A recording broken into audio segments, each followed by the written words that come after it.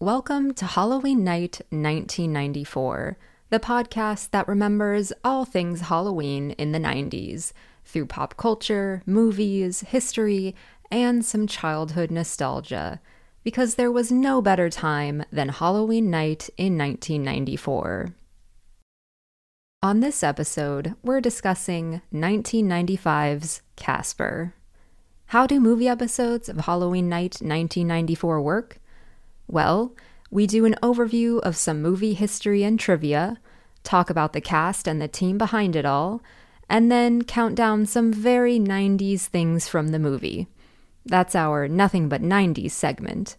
And if you stick around to the very end of the episode, you'll hear some fun 90s product placements that show up too. So get comfy, stay up past your bedtime, eat a little too much Halloween candy, and listen in for a spirited conversation about Casper.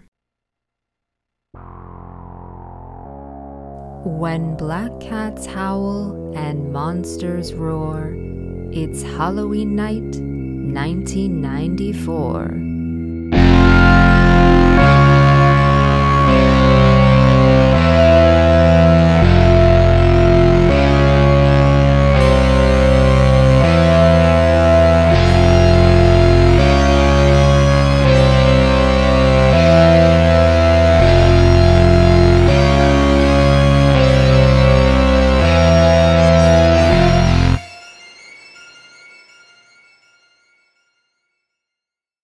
Casper comes in at a close second for the movie I watched the most around Halloween growing up, the first being Hocus Pocus.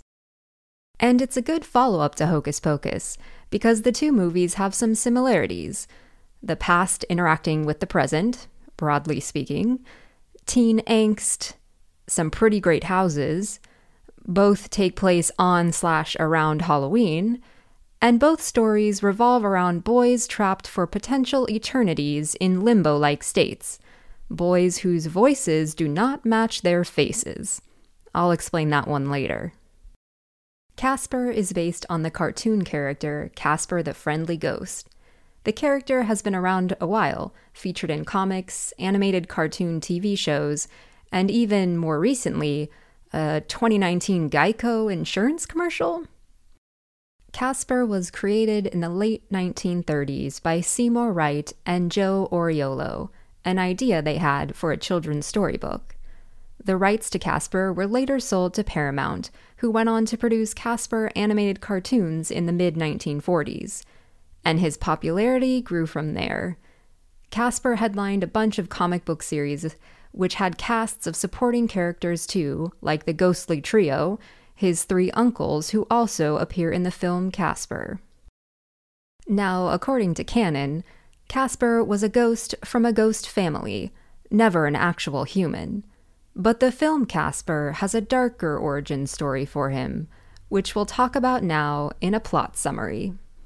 As always, this is your spoiler alert, folks. In 1995's Casper, a woman named Kerrigan Crittenden inherits Whipstaff Manor, a mansion in Maine.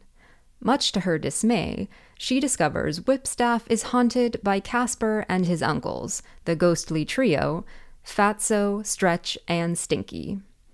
After a few failed attempts to evict the ghosts, she enlists the help of paranormal therapist Dr. James Harvey, a therapist who communicates with ghosts, or the living impaired, as he says in the film. More backstory here. Dr. Harvey and his daughter Kat have been moving around the country, working with various clients since Kat's mom/Dr. Harvey's wife passed away, presumably doing all of this to try and connect with her ghostly spirit. All of this moving is a real bummer for Kat. She is a teenager after all. Ugh, parents. She's tired of moving around, unable to make any friends, and so Dr. Harvey promises if he isn't able to reach his dead wife this time, he will stop, and they'll settle down somewhere. So we get some emotional stakes. Dr. Harvey and Kat arrive at Whipstaff and find our ghost friends, who are really just kind of being unreasonable and won't leave the house. Casper is, as his comic book title suggests, the friendly one, and he tries to maintain some level of hospitality for Whipstaff's new guests. As Casper and Kat's friendship blossoms, she restores some of Casper's toys in the Whipstaff attic, which brings back some of his memories from his life. I guess Casper's been dead so long he can't remember anything about his old life. Wait, so this means he's just floating around aimlessly in that big house, doing whatever his mean uncles ask of him? That kind of sounds like a metaphor for depression. But back to the memories. Casper recognizes a wooden sled and remembers that was how he died. He stayed out too long playing with it, caught pneumonia, and then died. This always used to freak me out. I didn't grow up around snow, so could that really happen? I used to wonder. On the flip side, there was that old Campbell's soup commercial where a snowman shows up at the dinner table after playing outside all day. He eats some soup, which warms him up, and then he melts, revealing he was a real boy after all. Now, Casper also remembers his father, a quirky inventor type, had created the Lazarus machine to bring Casper back to life after this tragic death. So Kat and Casper go looking for it in the depths of Whipstaff. Meanwhile, Kerrigan and her associate Dibs are snooping around throughout the whole movie, and they happen to catch wind of this. Everyone gets real excited about the Lazarus, and Kerrigan ends up dying and turning into a ghost. Oops. But that's not a problem, because she can use the Lazarus to come back to life. However, Kat and Casper trick her into moving on before she can do so. Where are Dr. Harvey and the ghostly trio in all of this? Well, they've been out drinking, and Dr. Harvey gets into a plot-wise convenient construction accident. He dies and also turns into a ghost. Oops again, I guess. Like a good ghost friend, Casper gives up his seat in the Lazarus for Dr. Harvey, who emerges alive and well. In the end, Mrs. Harvey in angel form shows up to let her husband know she's just chillin', waiting for him in the afterlife. She turns Casper into a real boy for 10-20 minutes tops, and Kat, of course, gets to be the cool kid at her school dance.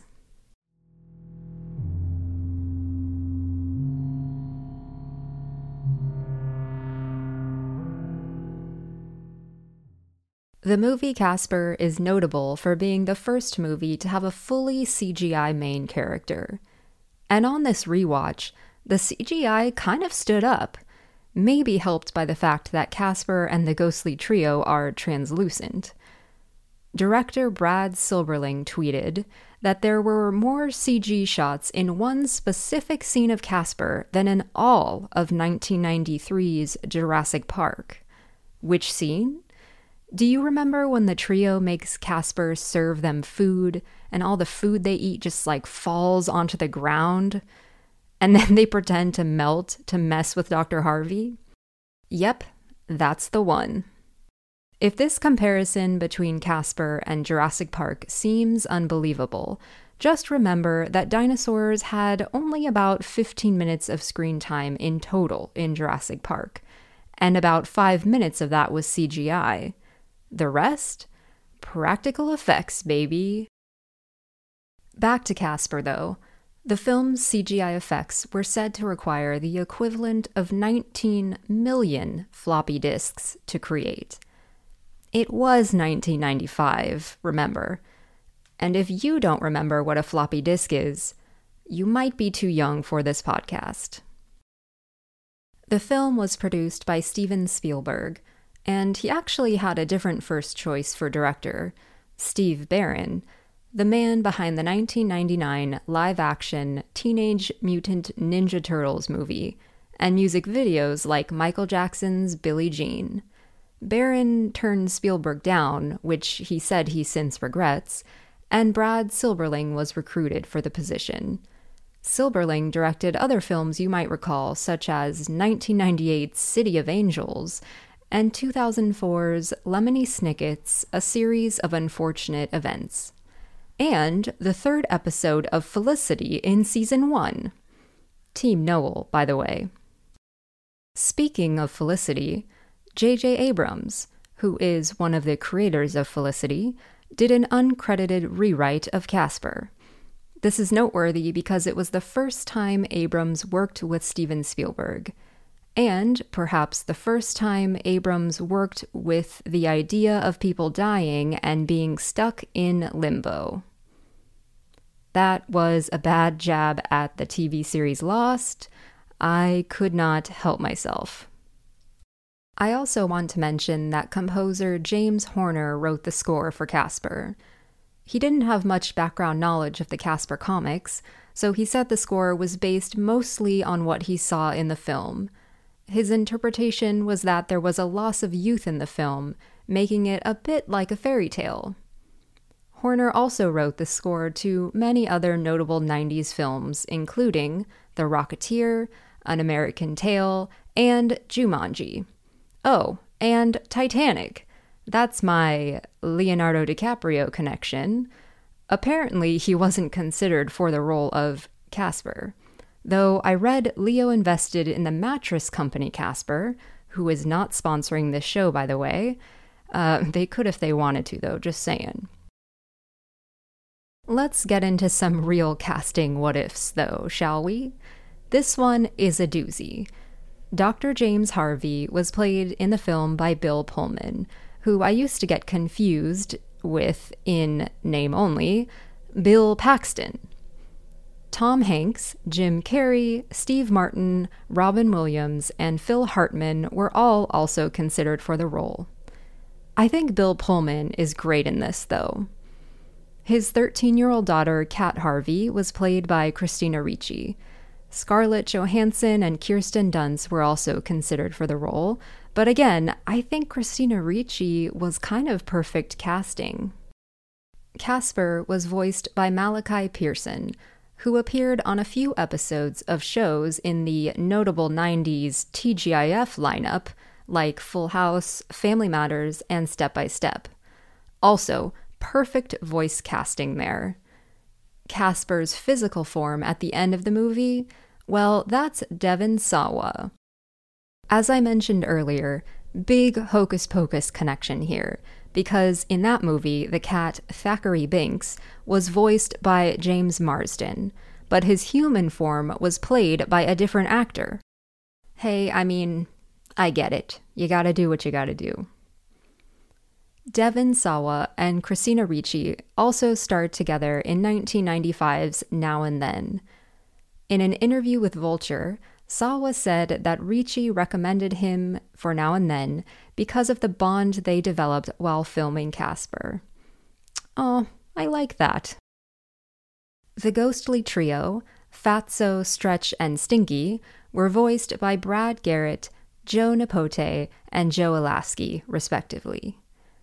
Kerrigan, played by Kathy Moriarty, was almost played by Glenn Close. Makes sense, big Cruella vibes. Also Kathleen Turner, Carrie Fisher, and Michelle Pfeiffer.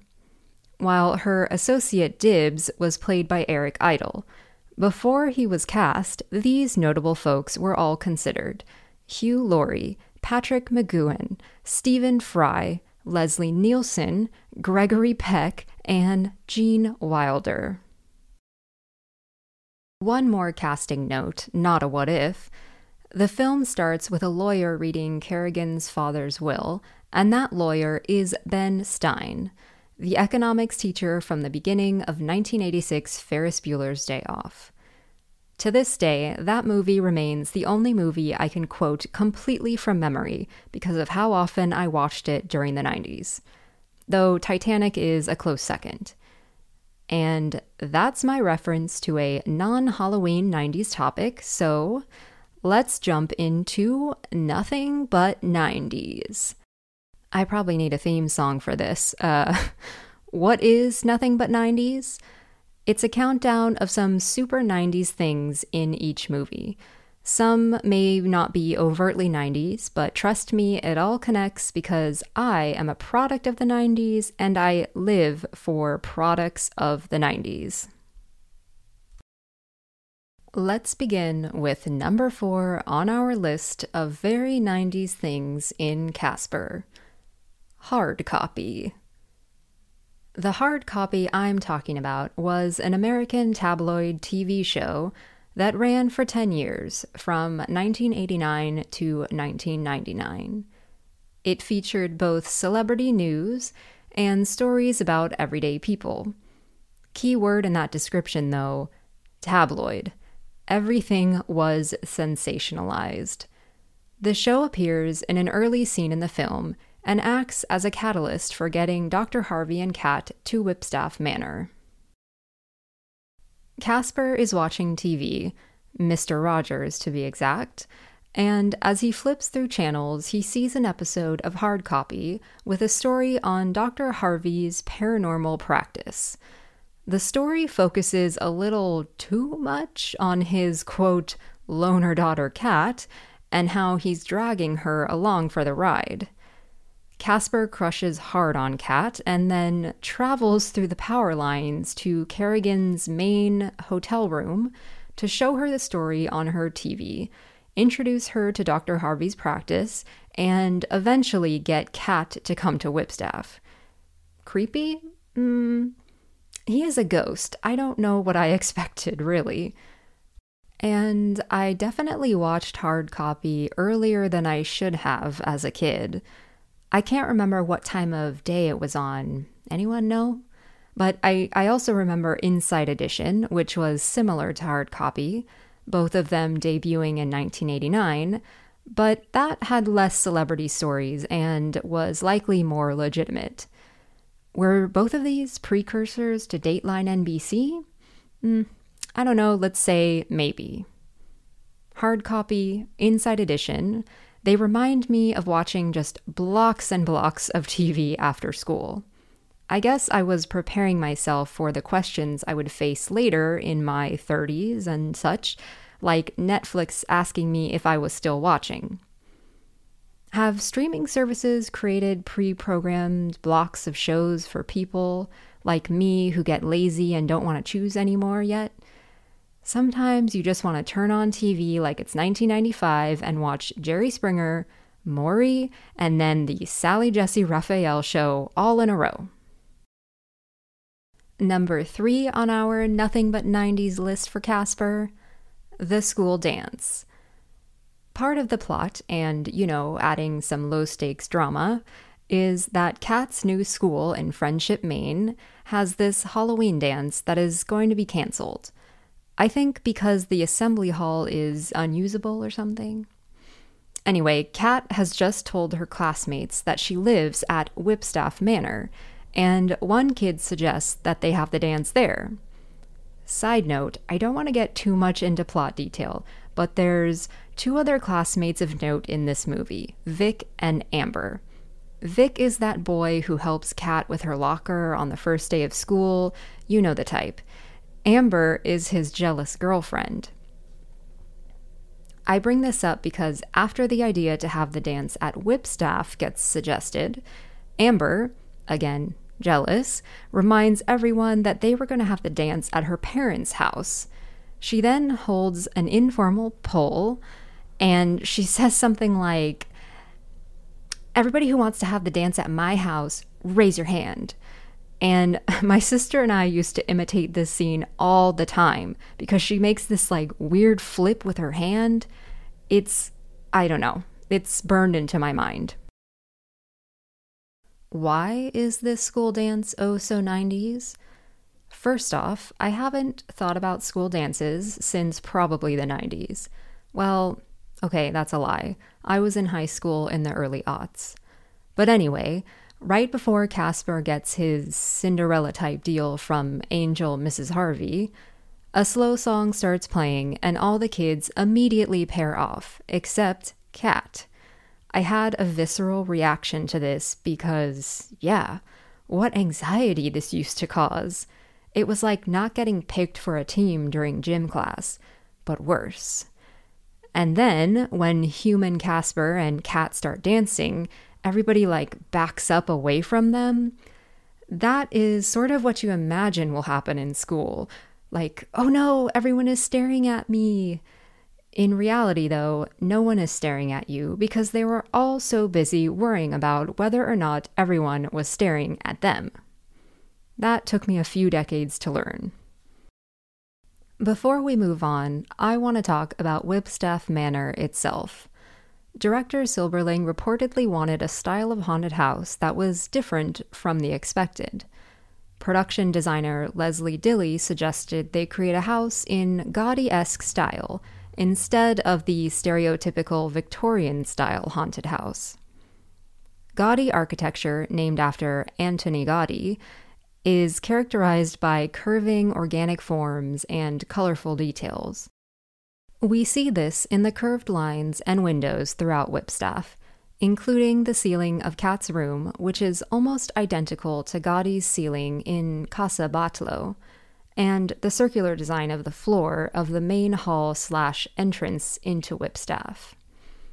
Whipstaff Manor was largely built on sets, and if it looks vaguely familiar, that might be because the Backstreet Boys' Everybody music video was filmed on the same set later. All right. Or should I say, all right? Number 2 on our list of 90s things in Casper, it's gotta be the wardrobe. To be honest, it's mostly Kat's clothes that feel aggressively 90s. She's got a thumb ring, which I definitely rocked in the 90s. There's a scene where Kat and Dr. Harvey arrive at Whipstaff and she goes to pick out her room. She carries a plastic trash bag full of her clothes around until she finds one. This could have easily been a duffel bag or a suitcase, but the trash bag is such a good character detail. Oh, and what's inside the bag? Lots of oversized sweaters, I'm sure. Remember earlier in this episode we talked about supporting Casper characters? Well, one of them was Wendy the Good Little Witch, who wore a red hooded outfit in the comics. The original plan was for Christina Ricci's character to be based on Wendy and share the name Wendy, but Universal didn't want to pay up. One of Kat's sweaters, a red one, is perhaps a nice homage to Wendy the Good Little Witch. Dr. Harvey's clothes aren't quite as overtly 90s, though his hair definitely is. Everything still feels appropriate to his character, though. He wears a white shirt with 2 pens in the pocket and a green sweater, and he's like slightly disheveled. Eccentric therapist for sure. And then his ghost self later has the sweater too. There's obviously not much to say about the wardrobe for Casper and his uncles, but I can't forget the costumes of the kids at the dance. They look like classic store-bought costumes. It feels wholesome. Not to say that there weren't any scary costumes, but costumes at a party like this today would be celebrities or memes or overly elaborate puns. And these were textbook Halloween costumes in the best way. And finally, the number 1 most 90s thing about Casper: all the pop culture references. I couldn't finish this list without them. There are just so many. I won't be able to name all of them, but the few that I did want to talk about include a visit from Dan Aykroyd in full Ghostbusters gear while Kerrigan is trying to rid Whipstaff of its ghostly inhabitants. He even says, "Who you gonna call? Someone else."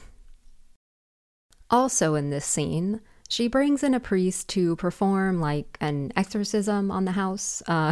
He has black robes, a black floppy hat, a mustache, and a giant cross necklace, and also these tinted glasses plus a sort of Italian-American accent. Growing up, I had no idea who this guy was. I always felt like out of the loop here, until I looked it up for this podcast. He is Father Guido Sarducci, a fictional character created by comedian Don Novello, and he first appeared on Saturday Night Live in the late 70s. Other references I did get, well, Oprah and Marky Mark are both mentioned. In one scene, Casper says, Come With Me If You Want to Live, which is a Terminator reference, of course. Oh, and when Dr. Harvey first meets the ghostly trio, he faints because ghosts, and then the trio proceed to possess his body. He wakes up, goes to the sink, and sees his face in the mirror transform into Clint Eastwood, Rodney Dangerfield, Mel Gibson, and the Crypt Keeper. Very 90s. Somewhere there exists a Steven Spielberg face in there too, but it did not make the final cut of the film.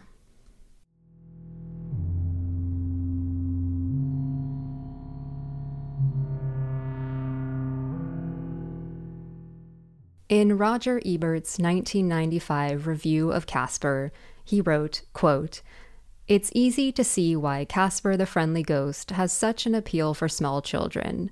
They have so much in common with him, since they, too, feel invisible and misunderstood, and remember little of their earlier lives." End quote.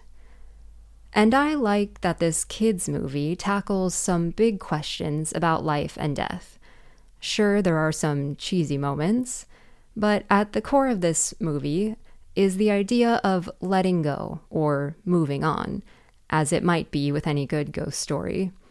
The parallels between Dr. Harvey and Casper's dad both doing whatever they could to bring back their deceased loved ones was not lost on me when I was younger.